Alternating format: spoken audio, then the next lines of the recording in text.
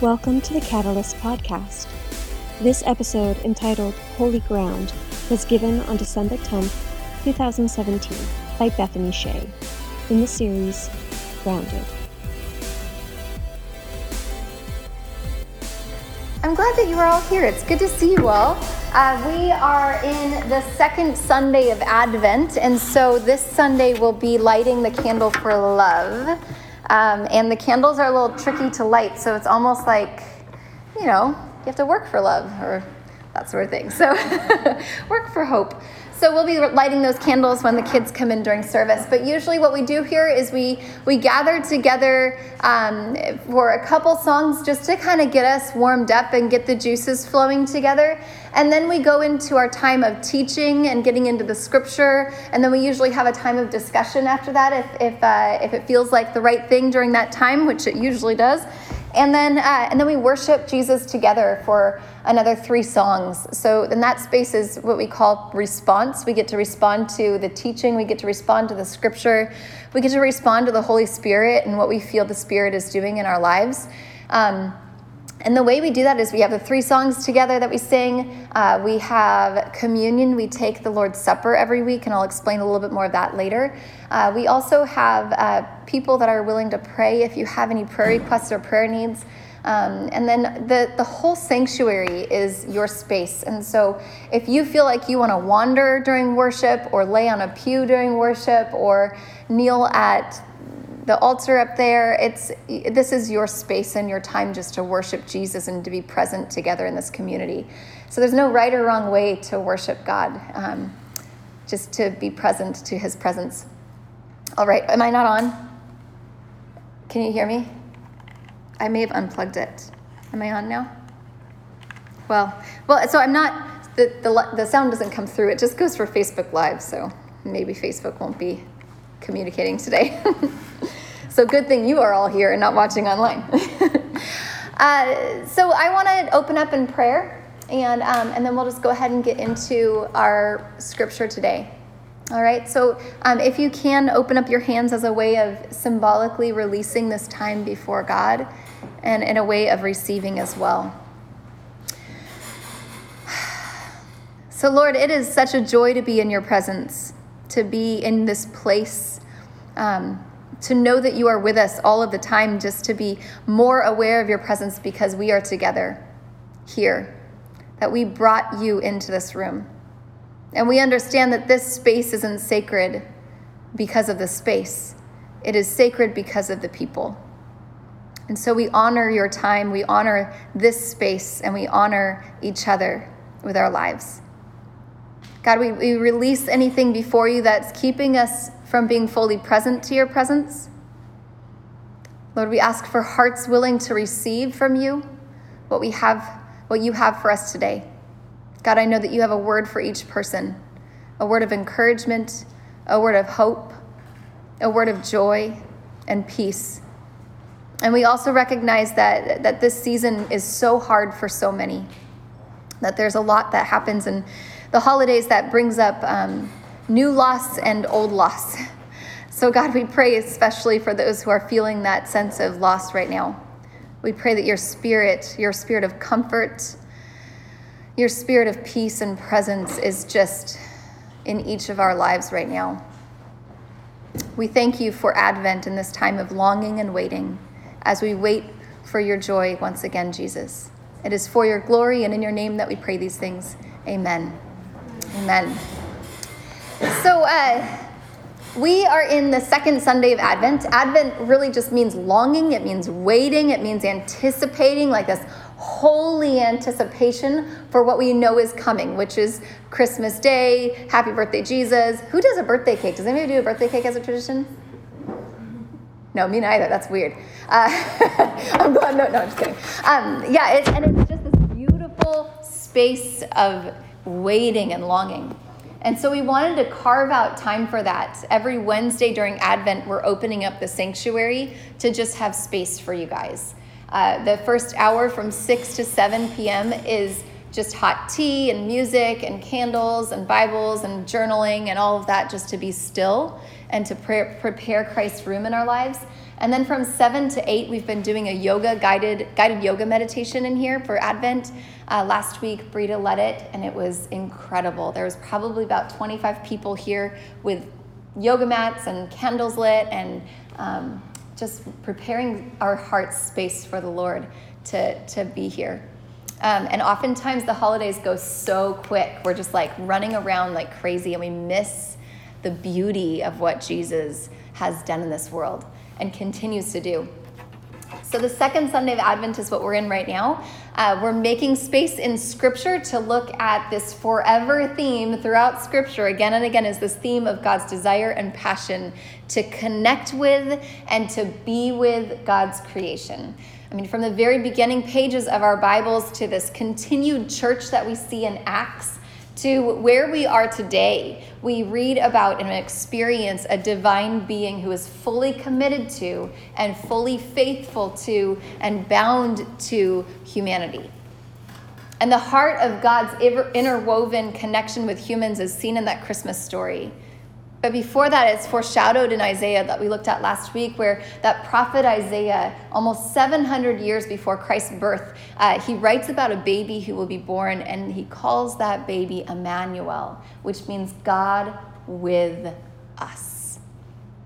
And this story that we're in right now, this one that it began with God breathing life into existence. He took the dirt, which the Hebrew word for dirt is Adama. That name that we get Adam from is dirt. He took Adama, and then he took part of the Adama and created something called Eve out of it. And the Hebrew for Eve is life. He created dirt and life. And then God dwelt with God's creation and the beauty of it all in those beginning pages of Genesis. And then within that story, what we see is we read that humans begin to cover themselves up. We just do this all the time. We're wanting to cover ourselves up because of shame, because of just feeling like we don't belong.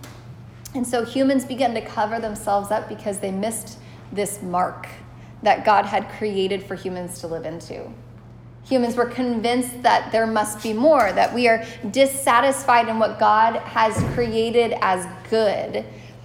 And what they had wasn't enough, and they believed that God must be holding out.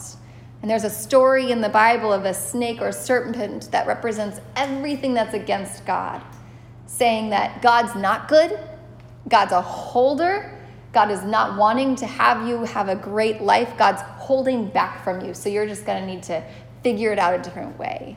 And that's something that we get convinced in again and again. Like this belief is still strong today, I think, for a lot of us. This belief that we don't have enough, that God's not actually good, that I need more or I need to be more in order to feel valued or validated. And then this lie just kind of separates us from God's love. It just continually separates us, not because God withdraws from us, but because we withdraw from God. But what we see throughout the pages of Scripture is this story of God continually pursuing humans. God doing God's very best to convince us that we are loved, that we are lovable, that we are worthy of love, that we get to receive this love of God, and then we just get to bestow it upon others. We become receivers and bestowers. That's like our job in life, is just to receive God's love and to give it out to every single person. The story of God with us that we're looking at throughout Advent, it began in the beginning. It was confirmed with Isaiah, with Emmanuel. It was radically seen as God being born as Jesus Christ into a place of poverty and a place of scandal to an unmarried young woman. But the most radical and absurd place that we see God with us is through when human beings submit their lives to Jesus Christ. To follow in the ways of Jesus in every area of our life, because then it's not just God with us, it's God in us. The Holy Spirit of God dwells within those who have said yes to committing to follow Jesus. And that same Spirit then empowers us and compels us and equips us to continually spread the love of Jesus everywhere we go. And this story of God with us is one of God's faithfulness and affirmation of God's creation, starting with dirt and starting with life. And the ground, so what we see last week, what we looked at last week is that the ground is good. That God created the ground and said, this is good. And the ground is where we begin. This whole series that we're calling is called Grounded, because we begin with the ground.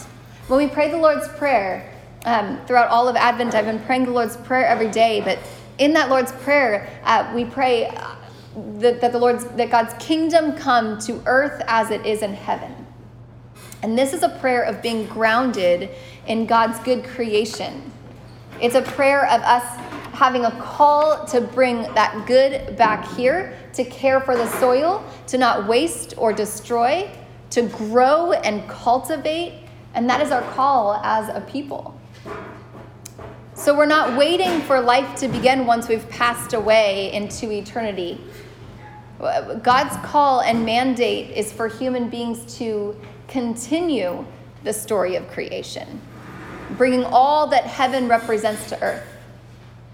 And then God promises to be with you in this good calling. God equips you. He uses your story of the joys in your story, the pain in your story is all used to help you bring healing to other people. And Jesus is the one, God is the one that equips you to do those things. So this morning, I wanted to look at one of the most important figures in the Judeo-Christian story in our history, and that is the figure of Moses. And so we're going to look at the story of Moses and God. So why don't you turn with me in your Bibles? Does everybody have a Bible? Hey, Claire, do you mind grabbing some Bibles since you're back there? Thanks, love. So you can turn your Bibles to Exodus 3, and as you're turning there, I'm going to give you some backstory of Moses for all of you who haven't seen all of the Hollywood films about Moses, which most of you probably already know everything there is to know about him. Anybody else need a Bible? Sweet. Thanks. Perfect. Get your Bibles here. Sorry. They're going fast. Hot ticket. All right. So, Moses was born in a time that he was born in Egypt during a very oppressive time. There was enforced labor that was placed upon the Jewish people who lived in Egypt during the time of Moses. Both of his parents were from the tribe of Levi, and the tribe of Levi was a priestly tribe. They were set up by God to be the people that brought the rest of the Israelites, the rest of the Hebrew people, into the ways of God. It was a calling placed on that lineage of Levi people. And so basically what it means is they were in charge of perpetuating the stories of God, that the God that they worship, the God of Israel, is one that doesn't demand, but one that invites. And during that time, there were lots of stories of lots of gods, and what you see were the gods always demanded. They wanted more, they were never satisfied, it was never enough. And so the people of Israel were sharing about this God that was so different, that invited people into a relationship instead of demanding from them. They perpetuated the story. Perpetuates kind of a negative word. They continued the story of that this is the God who asks his people to be a blessing to the other nations, not to destroy other nations, but to be a blessing to them. And the Levites, they revealed God's nature in this way by creating these sacred spaces to worship God. This was before the temple was set up, or the tabernacle was set up, or those houses of worship. And so if you look throughout the Old Testament, you'll see people like last week we looked at Jacob, and a way that he worshiped God was he would set up like a bunch of stones, and the stones would represent his space that he worshiped God in. So this was before there was like a space like a tabernacle or a temple. So during the time of Moses' birth, the Bible says that the people of Egypt were starting to fear an uprising from the Hebrew people because they had grown in such a great number. And so there's stories that they were going to kill all the Hebrew baby boys. And so Moses' mother is very hopeful for her son. And so she places him in this floating basket, which is such a good idea. I mean, if you're going to send your baby somewhere not to be killed, why not send them down a river? I could only imagine, like, if I put my kid in the Mad River, they'd end up in the ocean. No one would come and rescue him. It's a little nuts. So she places him in this basket. She sends her daughter after the basket, just says, like, keep an eye on him. Let me know if, like, he ends up somewhere, or I guess if a crocodile comes. I'm sure there's crocodiles there, right? She's like, just keep an eye on him if anything happens. So this basket is floating down the Nile, and Pharaoh's daughter is out taking a bath in the river, and she sees the basket, hears the baby, pulls the baby out, and it has like complete compassion for this baby. Knows he's a Hebrew, I'm sure because of circumcision, and she's like, well, free baby, I guess I'm gonna take him. She names him Moses, which means out of the water, from the water, and she raises this child as her own. She adopts Moses. And his sister was following him. He's like, she's probably about 10 years old, and she like runs up to Pharaoh's daughter. She's like, hey, this baby's gonna need to eat, and I know someone who could feed him. How about you let this person I know come over here and feed this baby? And it was her mom, of course. And so the mom comes, and I'm sure the mom has to move in because a baby needs constant provision. So the mother moves in to the home of this palace. And in this time of history, Hebrew babies weren't weaned until they were 3 or 4. Yay, Holy Spirit. Thanks, you guys. Well, it was so crooked. We put it up 3 weeks ago, and it was so crooked, I was like, it never fell, and now it did. Well, it wasn't leaning this way, it was leaning the other way. It was leaning the other way. All right. Thanks, team. We can figure it out later too. Just put it up for now. Well, after church, we'll fold up chairs and everybody can go up there and figure out the tree. Yes. Oh, it's always an adventure. I know. Good morning. Okay, so they would usually wean the child around 3 to 4 years old at this point. And so I can imagine with this mother who has given birth to a child who is no longer hers because he's been adopted. And she can't tell the mother or the princess that this baby was hers. And I can imagine she's caring for this child, nursing this child, speaking the truth of God's love over this baby, over this infant, over this toddler. And I can imagine these quiet moments of storytelling, that this child has come through a priestly line and cannot be a priest, has a different path going forward to him, but yet she's still instilling the truth of God's love and faithfulness, singing Hebrew songs over him as he's nursing. And I can just imagine those sacred spaces that happened to Moses when it was just those foundational times for him. Now, Moses grew up split between two people, right? He was Hebrew, he was Egyptian, but he also seems to be neither of those things. He seems very confused throughout his identity. He seems to try to figure out where he can actually fit within either spaces, where he belongs, if he belongs at all. And the Bible shows him as a teenager leaving the palace. And he's like going outside of the palace to the villages, to the cities below, and he's looking at the Hebrew people and he's watching them being forced into this like back-breaking work and labor. And he sees one of them being beaten by one of the Egyptians. And something wells up within Moses while he sees this happen. And he responds to that emotion by murdering the Egyptian who was abusing the Israelite slave.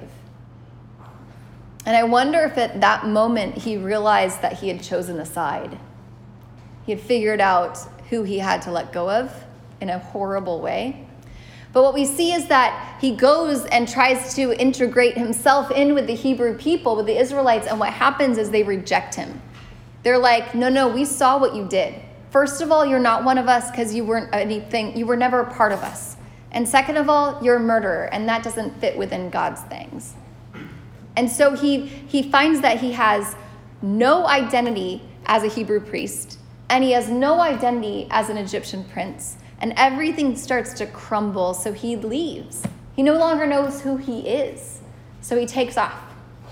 He flees away from Egypt. He goes to this place of Midian. Do we have a picture of do we have a map on there? I don't know if it got up there. Anyway, okay, y'all can think of the Red Sea. It's got like the little tail on the top. If you all can, hey, there it is. So there's names on here. Ignore the names.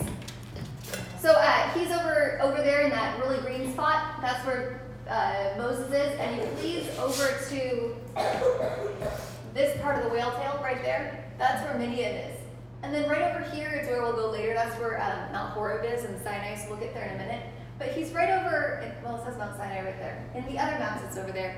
I don't know. I've never been there. But so he's in that general area, and this is where he ends up putting some roots down. And the reason that he goes there is because Midian is, they're distant relatives of the Hebrew people, of the Israelites. They were, Midian is one of Abraham's sons, and eventually has his own group of people. So Moses ends up in Midian. He is by a well one day, and there's like a bunch of girls are at the well. They're all sisters. They're like getting ready to feed their animals and water their animals, and these shepherds come by and they're like harassing the girls, and Moses is like, oh dude, that's not okay. So he goes and he gets rid of all the shepherds, and the girls go back to their dad, who happens to be a priest of Midian, and they're like, hey, this guy like totally stepped in. This Egyptian dude stepped in and helped us. And the dad's like, oh, well, hey, why don't we have him over for dinner?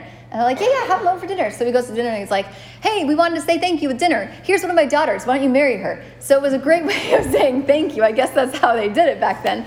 So he marries this girl named Zipporah, and they settle down in this area. And Moses, what we see is Moses settles down as a shepherd, and he simply sees himself, the Bible says he sees himself as a foreigner in a foreign land. So he's there, but he knows he doesn't belong. And he feels like he doesn't belong. And he doesn't seem to know who he is or where he belongs. So he just exists. So life for Moses is kind of like this simple existence without purpose and without direction. He is no priest and he is no prince. And I'm not sure if he's okay with this existence or what he's experiencing, but I think that God knows that there's more for Moses than simply existing. That God just has to convince Moses of more, and Moses needs to be open to this sort of request that there's more for him. And I think that God has more for each of us. I think that when we look at this scripture, I think so much of us, we just live our lives after school or in our jobs, and we're just simply existing. But you are created for good things. You are created for a good purpose that goes beyond clocking in and out, or just filling up your gas tank, or eating frozen pizza, or just those daily routines that we do. We are made for more because God has given you a story. God has given you a story with a purpose, and with a purpose that's for good things that only you can do. And God wants to empower you into those places. And God knew that was true for Moses. He gave him a story that was meant for good things. Now, Moses' story was kind of unique because he kind of had that like dual identity of Egyptian and Hebrew. But at the same time, he didn't really have any identity at all. He was, or at least he was actually very confused on who he was or what he was supposed to be doing. He's probably, at this point that we get to in the scripture, he's about 50 or 60 years old. He's no spring chicken anymore. and he's had this nomadic or foreign displaced life. That's what he's known the longest.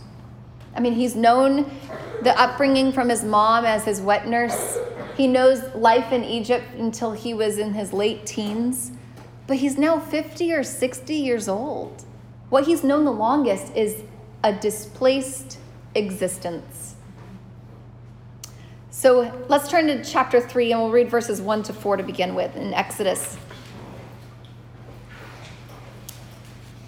Does somebody want to read verses 1 to 4 for me?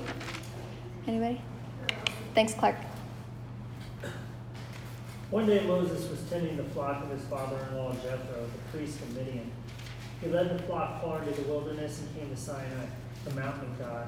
There the angel of the Lord appeared to him in a blazing fire from the middle of a bush. Moses stared in amazement. Though the bush was engulfed in flames, it didn't burn up. This is amazing, Moses said to himself. Why isn't that bush burning up? I must go see it. When the Lord saw Moses coming to take a closer look, God called to him from the middle of the bush, Moses, Moses. Here I am, Moses replied. Good. Thank you. I love that. Yeah, what's up? I'm right here. I don't know about you, but I always look at things like this and I'm like, oh man, I could really use a burning bush right now.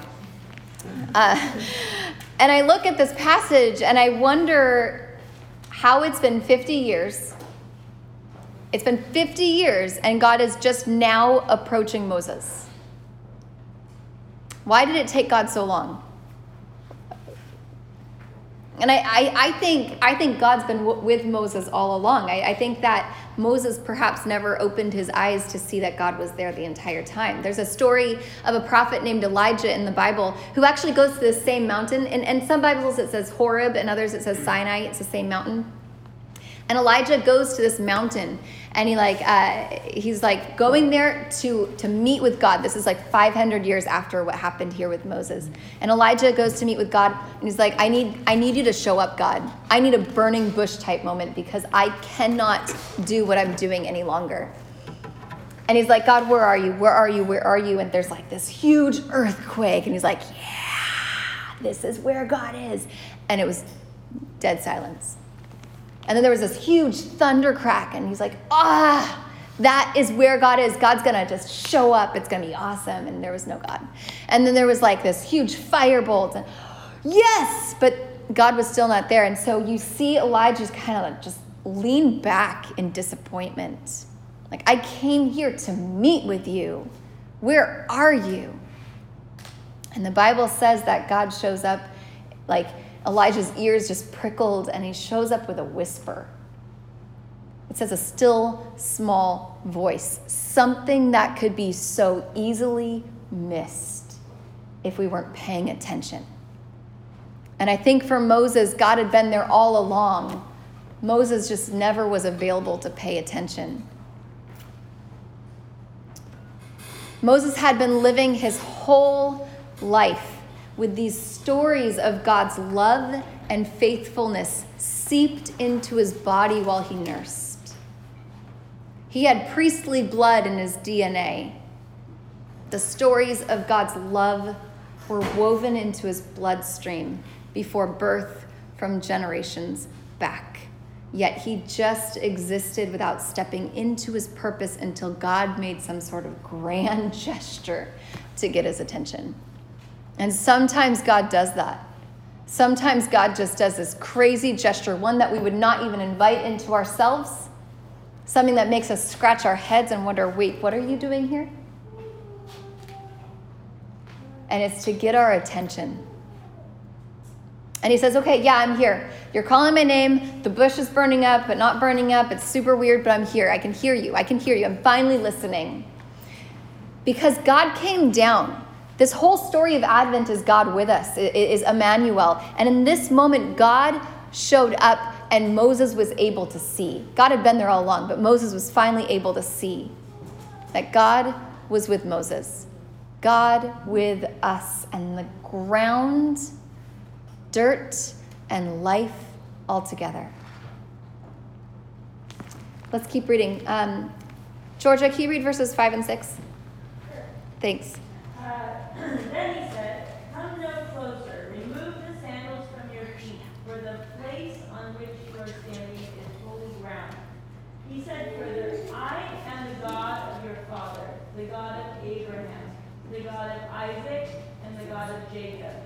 And Moses hid his face, for he was afraid to look at God. Thank you. I love that. So in that, if you notice in your Bibles, it says, "I am the God of your father." It's not plural there. And I wonder if it's not plural because he's speaking to his actual dad. Like his DNA is one that says, even though you weren't raised by this dad, the priestly blood is in you. This is who you are meant to be. This is who I created you to be. I am the God of your father. And God asks him, he says, take off your sandals. And just to give you guys a heads up, we're totally going to take off our shoes later in service. So just to make it super awkward. Because, okay, seriously though, like, people show up to sermons and they get the sermon or whatever, but it never really sticks. But the thing is, like, God is such a God of props that he wants you to remember things that that the words that will just like go right through. But you'll remember that your shoes were off. You'll remember that. And that's who God is. He wants us to remember what's going on, that he is so present all the time. So God is saying that Moses is finally ready to see what this earth is for, what God has built into the foundations of it all. He's ready to understand the holiness of it. This holy ground. It's Adama Kodesh. What did God create humans out of? And what is that word? Adama. The holy ground. Holy dirt. The sandals had to be removed. Because what separates us from God has to be removed. What we receive our identity from, all of those things that we cover ourselves up trying to figure out who we are, trying to place those labels on us and be understood and be valued from and try to receive our validation from, has to be removed for us to understand who God made us as and what God has made us for. Sandals were not simply foot protection. I mean, they were back then for sure, and they still are today, but they symbolized something greater back then. Sandals symbolized purity. It symbolized property, social contracts, and social status. If I preached my sermon in Louboutins, for you who got it, thanks, Marsha. If I preached my sermons in Gucci or Versace or any of those really, really fancy things, you guys would probably not take my words as seriously. If I drove a crazy, I don't even know what kind of car, like a Rolls Royce? Yeah, whatever. All of those fancy cars with my Jesus sticker on the back, the Jesus sticker wouldn't mean as much if I am showing that my identity is through what I drive. There's an Old Testament professor by the name of Portia Young, and she's from Duke, and she says that in New Kingdom Egypt, this is the time that Moses would have been in Egypt, New Kingdom Egypt, a pair of sandals could be purchased for the price of a sack of grain. And though not strictly a luxury, she said, footwear was nonetheless an investment. Sandals of higher status individuals were more artfully made, sometimes adorned with pieces of precious materials and other decorations. Sandals that were discovered in the tomb of Tutankhamun bore the image of foreign captives upon the insole, proclaiming that with the king's every step, Egyptian royal power was over the peoples and nations that his armies had subdued. Shoes meant something. And for God to tell Moses to take his sandals off, it was God's way of helping remove all the other identities that Moses attempted to assume. It was God stripping away anything left so God could then build something new on that good foundation that was already there. And Moses' story of Levi priest and Egyptian prince, it would kind of be that building block that God would use to remind the people of God's faithfulness, that his presence was there all along, that the people of Israel in their hard state hadn't been forgotten, that God's ear was bent towards their cries.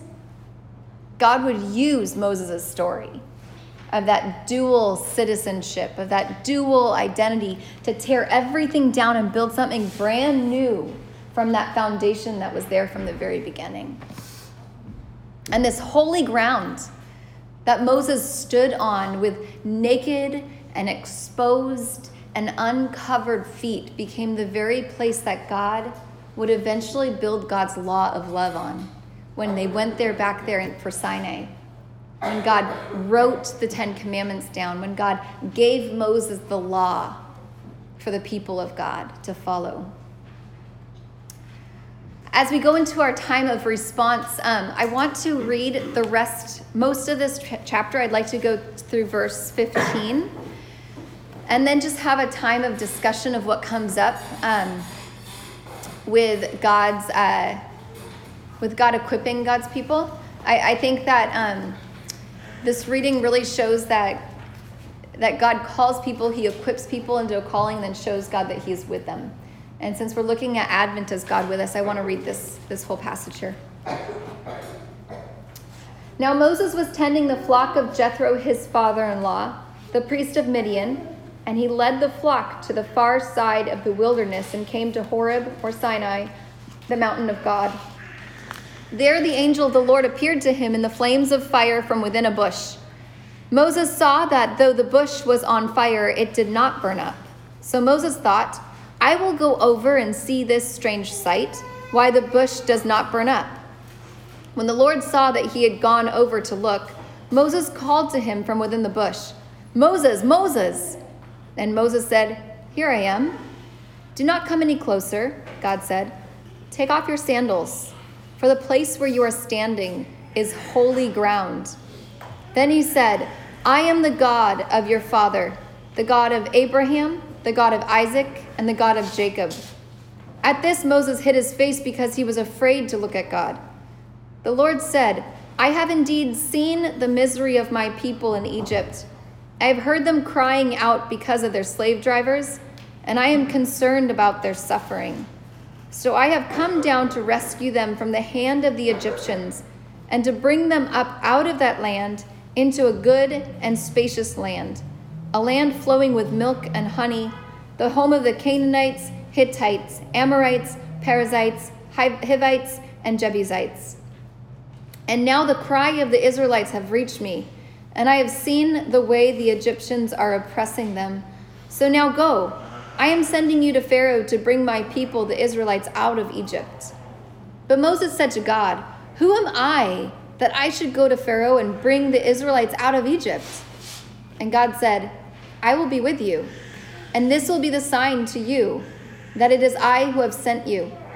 When you have brought the people out of Egypt, you will worship God on this mountain.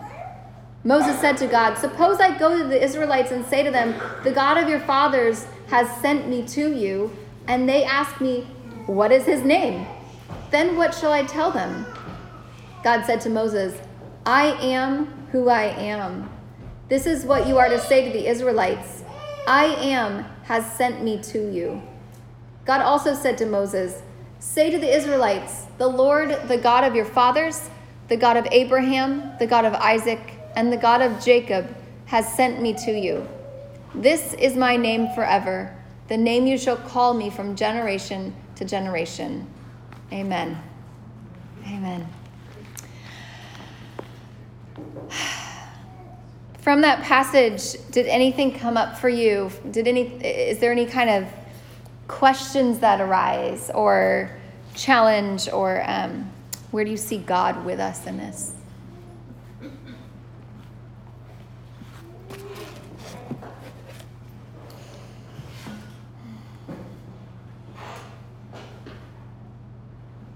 For me, there's great comfort in verse 7, where God sees, God hears, and God is concerned. Yeah. God sees, God hears, and God is concerned. Yeah. Thanks, Ian.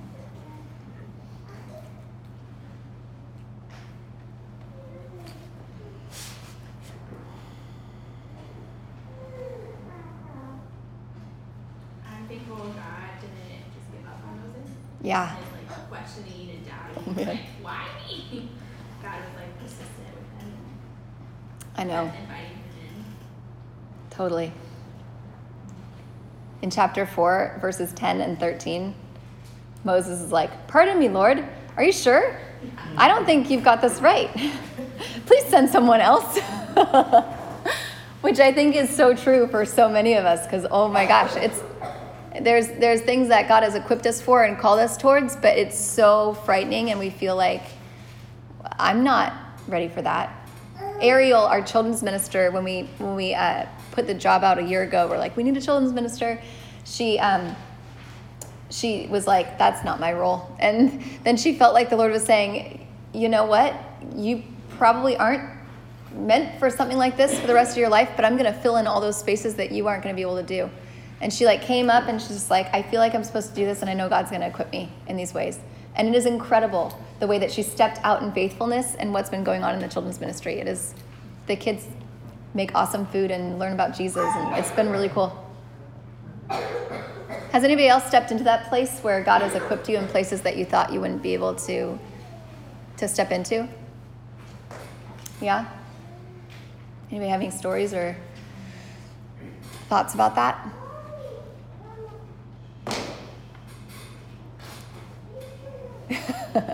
Becoming a parent. Yes, totally. Every day. Yeah. Oh, man. Becoming a parent is like your knees get worn out from being in prayer all the time. Just to make it through day after day. Yeah. Good. Anything else come up as we go into our time of worship?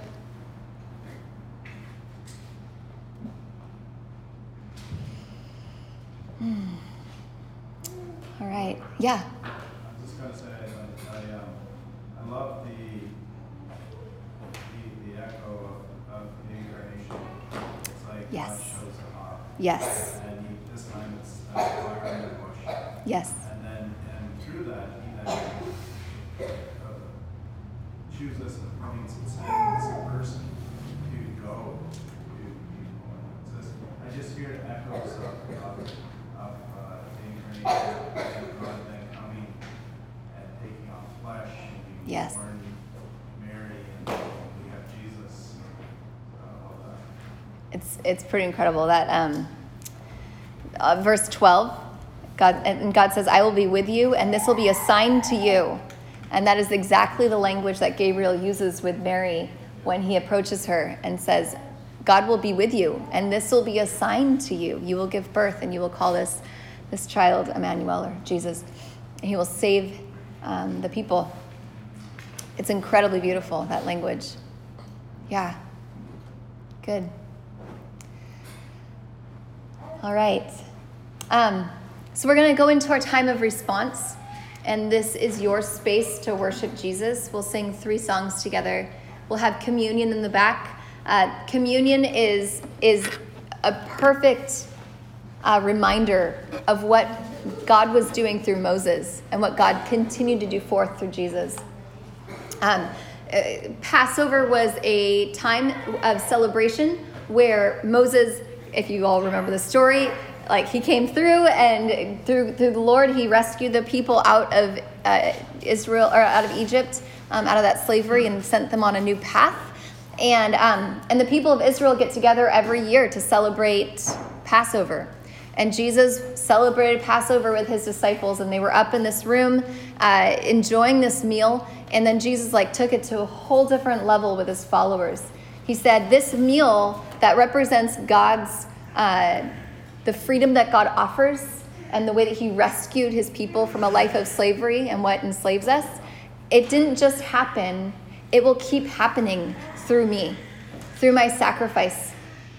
And so then he took bread and he broke it, and he said, this bread represents my body broken for you. And then he took juice and he poured it, and he said, he took wine, we have juice. He poured it and he said, this wine represents my blood shed on the cross for the forgiveness of sins. That any place that you have been keeping yourself covered up, any place that you were closing your ears or just existing is something that Jesus wants to get into and shake up and uncover and reveal this great purpose and plan that he has for your life. And he said, anytime you get together, when you get together with other people, other believers, do this in remembrance of me, in remembrance of who I was here on this earth who I am still today, and who you are as my people. And so we celebrate that every week here at Catalyst. You don't need to be a member of this church or any church. Just whenever you feel ready, you can come back. I'll give you a piece of bread and you can dip it in the juice. And we're going to sing one song first, and then we're going to pause with the kids coming in. We'll light the love candle, and then we'll sing 2 more songs. And if you are willing, which I hope you all are, take your shoes off when we worship. I'll pray, and you can go somewhere else and take your shoes off in the room, or you can take them off right where you are. You can keep your socks on if you want, because it doesn't say anything about socks, you guys. And then we'll worship. Sound good? All right, let me pray. Jesus, God, we love you so much. We are so thankful for your love for us that never runs out. We thank you for your promises in our lives, that you are here with us, that you never have left us or forsaken us. We thank you for your faithfulness. God, we thank you that you are with us in all things, Emmanuel. And as we worship you today, Jesus, we pray that this simple sacrifice of taking our shoes off, of experiencing this holy ground, will compel us into becoming a type of people that are holy and set apart, to do your will in this world, to be your hands and feet in this world, to bring about this healing and unbroken connection with you and with each other, within ourselves and within this earth. We love you, and we thank you that you love us so much. May we worship you today. We thank you. In Jesus' name we pray. Amen. Thanks for listening to this podcast. For more information about ways that you can be involved with Catalyst, please visit our website at provokechange.org. Until next time, continue loving God, loving our neighbors, and loving each other.